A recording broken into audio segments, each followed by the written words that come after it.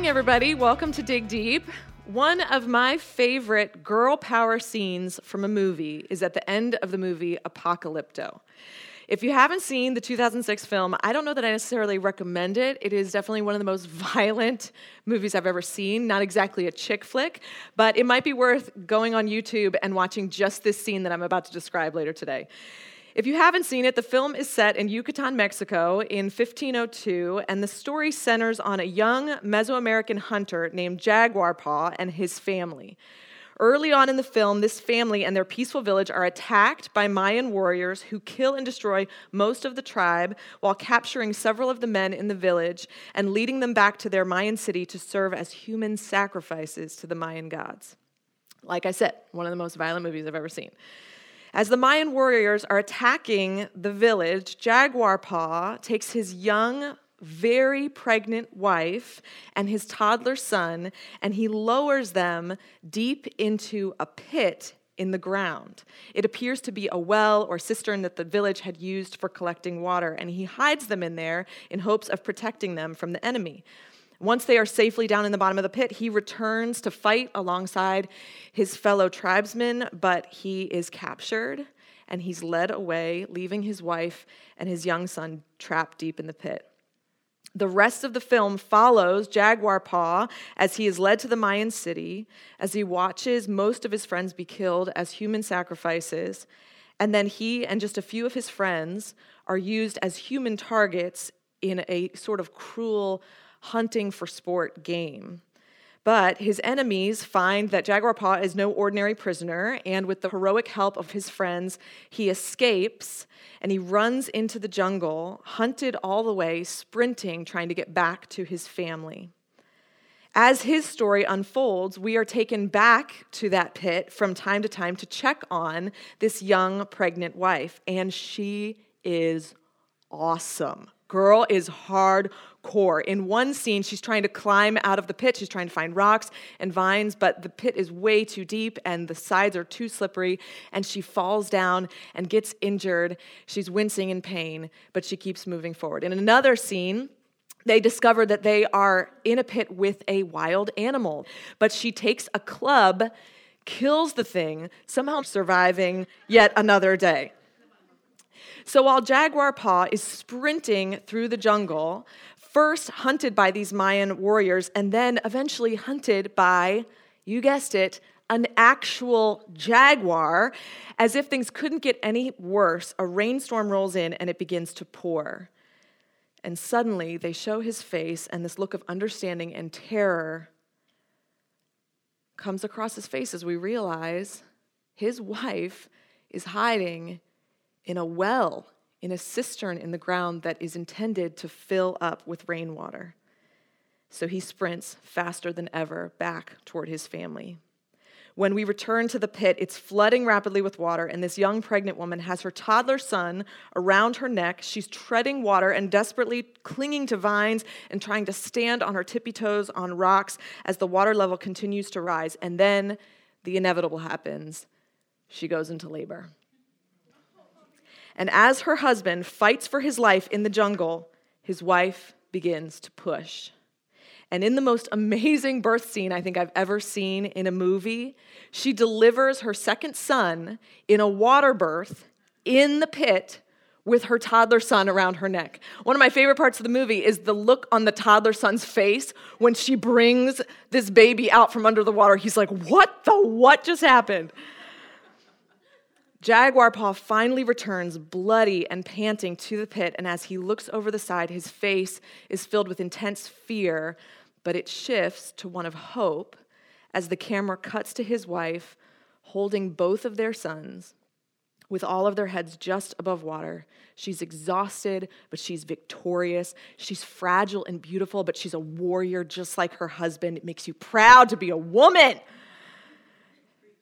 But the craziest part is that then the camera zooms out and we see that this whole time she's been wearing jelly shoes.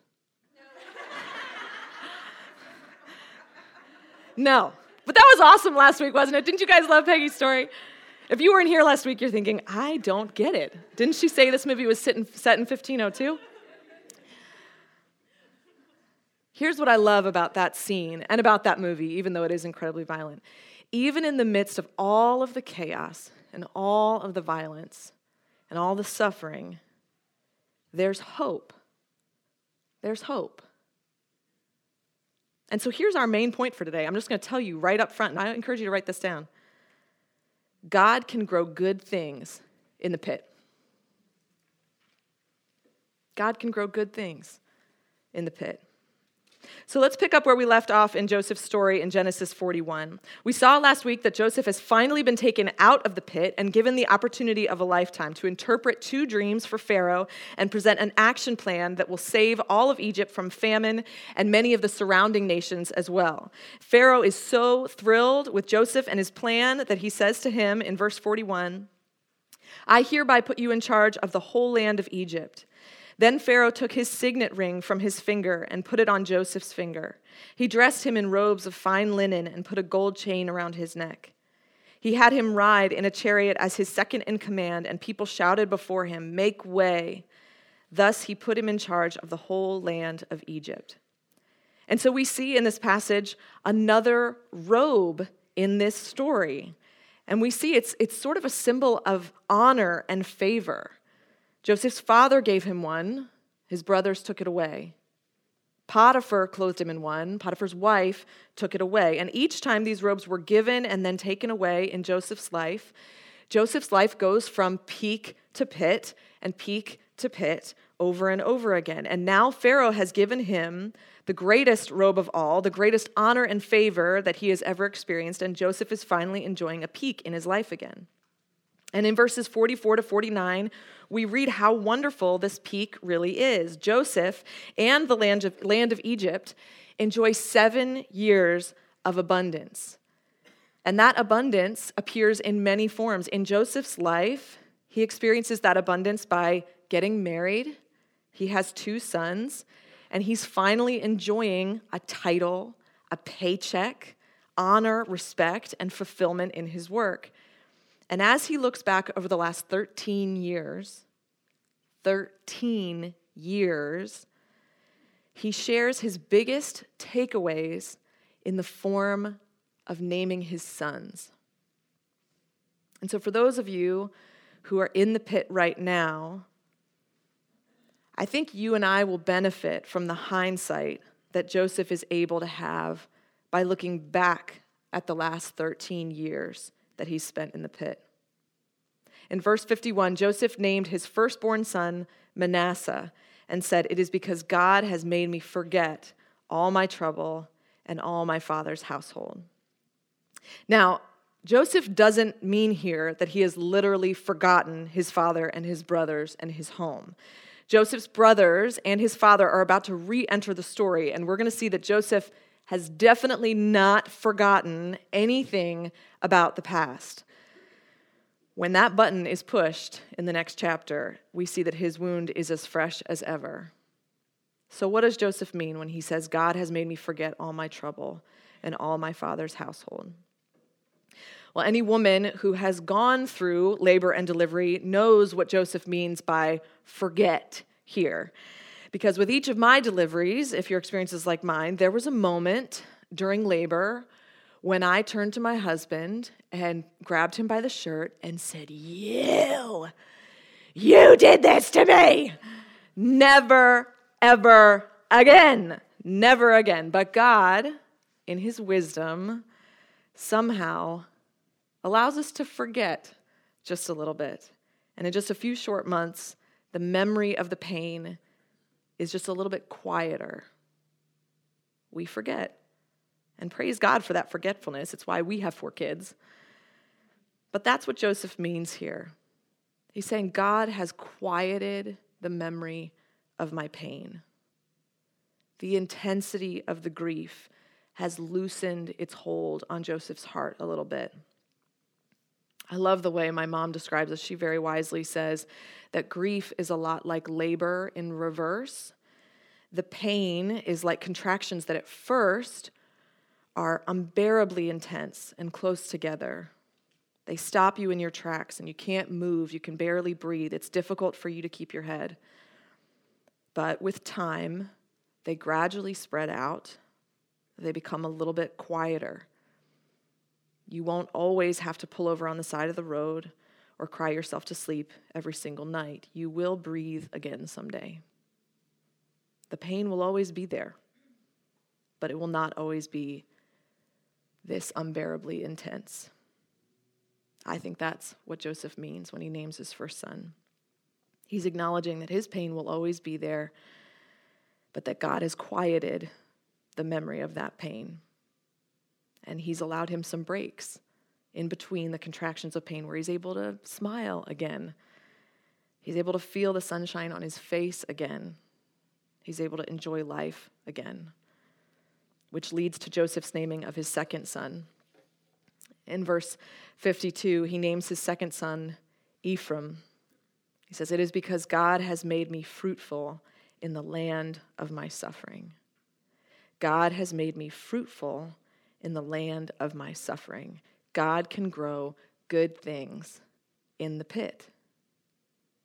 And so for those of you who are in the pit right now, I think you need to hear this today. God can grow good things in the pit. There is hope.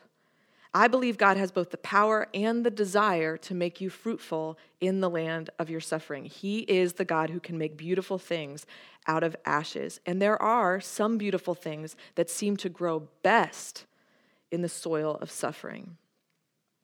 And we play a part, I believe, in the growth of that fruit. I shared with you all that I have experienced the pit of depression in my life, and I want you to know that I've only been willing to use that word, the D word, in just the last year of my life. I've always found softer names for it, like baby blues or maybe some seasonal affect, or I would just say it was a dark time in my life. But as many times as I've looked someone in the eyes who has suffered in that same pit and told them that there was no shame in it, I wasn't living in freedom from that shame myself, which is why I refused to call it what it was. In those times in my life, my husband, since being married, my husband has been the hands and feet of God to me in those seasons.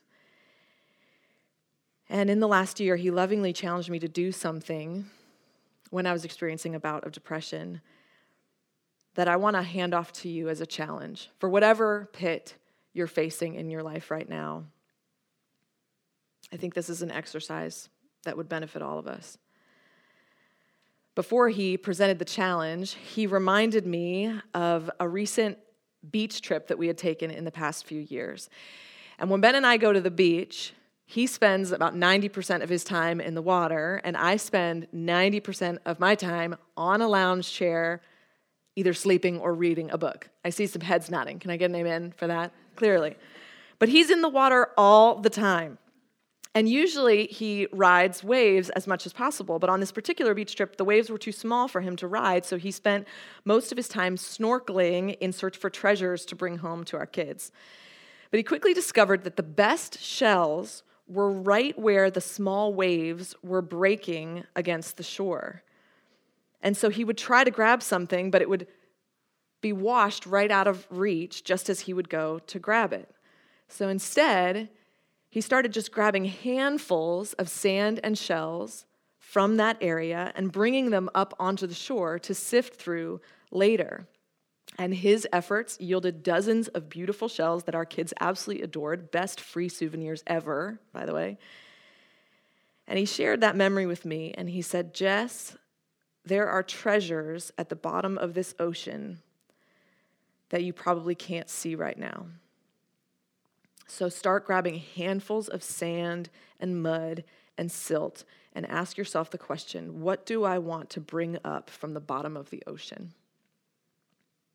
He says, don't worry about making sense of all of it now. You won't be able to. You can sift through it all later when you're safe on the shore and you have your bearings again. But what do I want to bring up from the bottom of the ocean? What do you want to bring up from the bottom of the pit? Because what Ben was saying to me is also true for you. There are beautiful things that can be grown in the pit that honestly just can't be grown anywhere else. But you have to let God show you what he wants you to bring up. Let him in there with you. Ask him what he wants to grow in this pit in your life. One of the best ways to do this, I've found, is by journaling. Some people love journaling. I do not love journaling. It is a discipline for me. I don't really know why, but it is hard for me to sit myself down and make myself write out what I'm thinking and feeling and learning. For some of you, if writing in an actual journal is not your style, you can start a Google Doc. I have a Google Doc on my drive that is titled, "What do I want to bring up from the bottom of the ocean?" And it's a place where I can free journal because it's more likely for me to do it there than sitting and writing in some beautiful, ornate journal somewhere.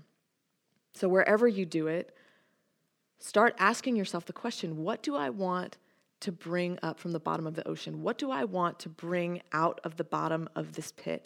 And you can sift through it all later, but for now, grab handfuls of stuff, anything that you're seeing, anything that you're learning, any way that you sense that God might be moving in your life, write it down. I promise you that when you revisit those words later on down the road, you will have new perspective on what God has done, what beautiful things he has grown, how he has changed you and the world around you for the better, even in the midst of your suffering, even in the midst of the pit. Ask him, what do you want to show me? How do you want to use this pain for good in my life or the lives of others? And so I want to tell you just a few of the beautiful shells, the beautiful things that I found when I've sifted through my own pit is a deeper compassion for those who suffer with mental health issues. A deep, deep gratitude for my husband, most of all, for my family and close friends, for the people that held me up when I couldn't stand. Humility, a deeper dependence on God. I like to think that I am one tough chick and that I could deliver a baby in a pit in the ground if I needed to. I am woman, hear me roar. But those experiences have cultivated in me a very real humility that helps me to see just how fragile I am, just how much I need God. And an increased wisdom, not being cavalier in this life or taking this life for granted, but living it well, living with intentionality and discipline and wisdom. Now, those are all great things. They're fruit that I see in my life, but I would not do it again. I would not have chosen that path. But I have to acknowledge that there is fruit that has been grown in the soil of suffering in my life. And fruit is meant to be eaten and enjoyed. It's meant to be used. It's not just some beautiful thing that's on a tree and we look at it and go, oh, isn't that nice? Fruit is meant to sustain us, to give us life, to give life to those around us. God has given Joseph the fruit of a family that he gets to enjoy, purpose in his work, honor and recognition. But perhaps the most significant fruit that we see in Joseph's life is that God has used him to be a part of the saving of millions of people from starvation. Back to Genesis 41, starting in verse 53, the 7 years of abundance in Egypt came to an end, and the 7 years of famine began, just as Joseph had said. There was famine in all the other lands, but in the whole land of Egypt there was food. When all Egypt began to feel the famine, the people cried to Pharaoh for food. Then Pharaoh told all the Egyptians, "Go to Joseph and do what he tells you." When the famine had spread over the whole country, Joseph opened the storehouses and sold grain to the Egyptians, for the famine was severe throughout Egypt. And all the world came to Egypt to buy grain from Joseph because the famine was very severe everywhere. Joseph has been faithfully collecting the harvest. He has not just prepared himself, but the whole nation of Egypt, and now is giving food to the whole known world at that time in that region. God has used Joseph's pain and suffering to save millions of people's lives. And if it were me, I'd say that's great. But I wish you had chosen somebody else. Or why did it have to involve so much suffering?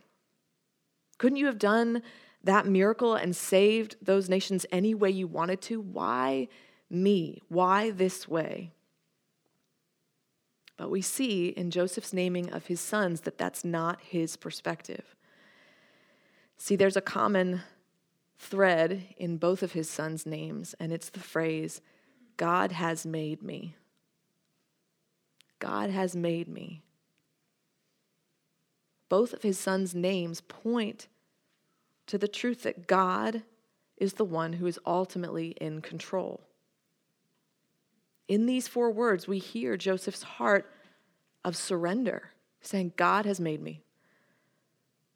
Joseph knows that God has been with him, that God is in control, and that God is working in the world and in his life. And that's difficult for me. Because if God really is truly in control, why does he let his loved ones suffer? Couldn't he have saved all those people from starvation another way? Certainly he could. Why did he let Joseph suffer all those years and years? I don't know. I don't know. I don't know. I don't like not knowing, but I have to be honest with you and tell you I don't know. I don't understand it. And I'm coming to accept in my life that I won't know or understand a lot of those things this side of heaven. I don't know why you're facing the pain that you're facing in your life.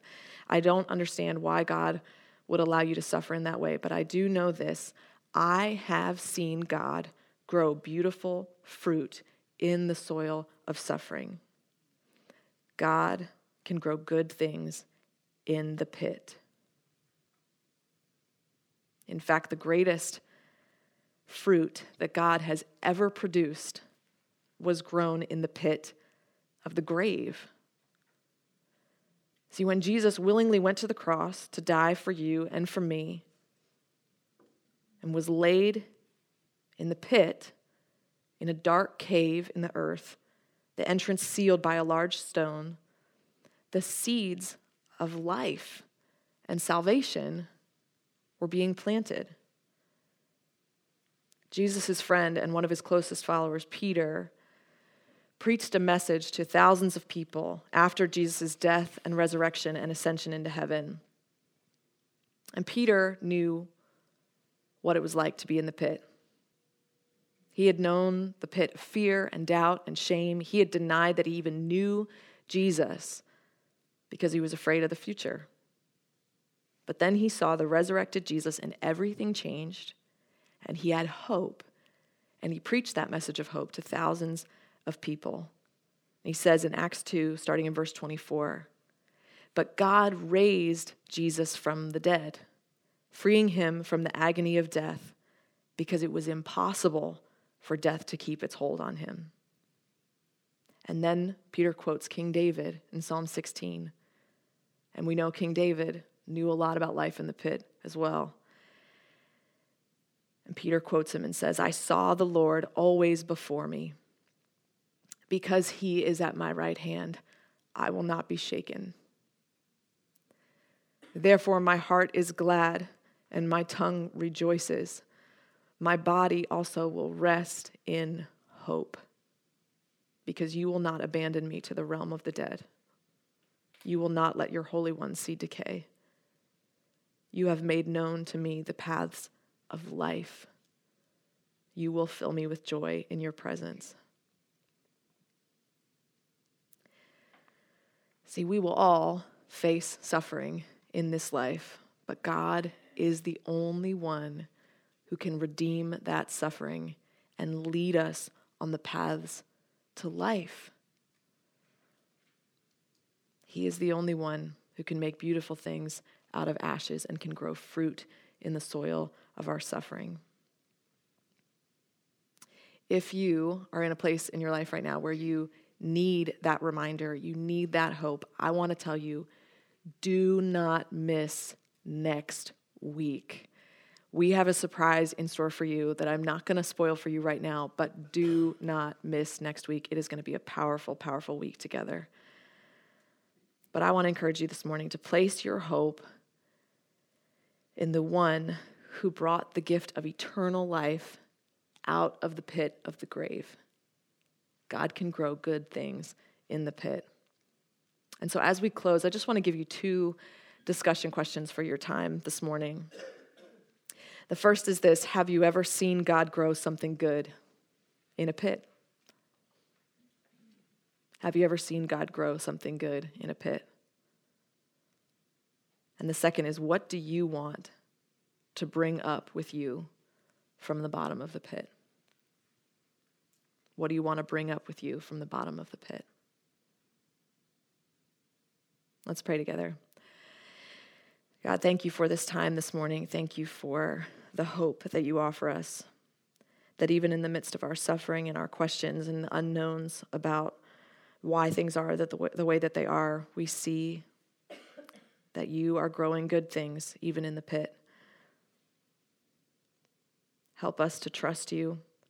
Help us to look for the work that you're doing in our lives and around us so that we can produce that fruit, both for our benefit and for the benefit of people around us, but ultimately for your glory. It's in your name we pray, Jesus. Amen.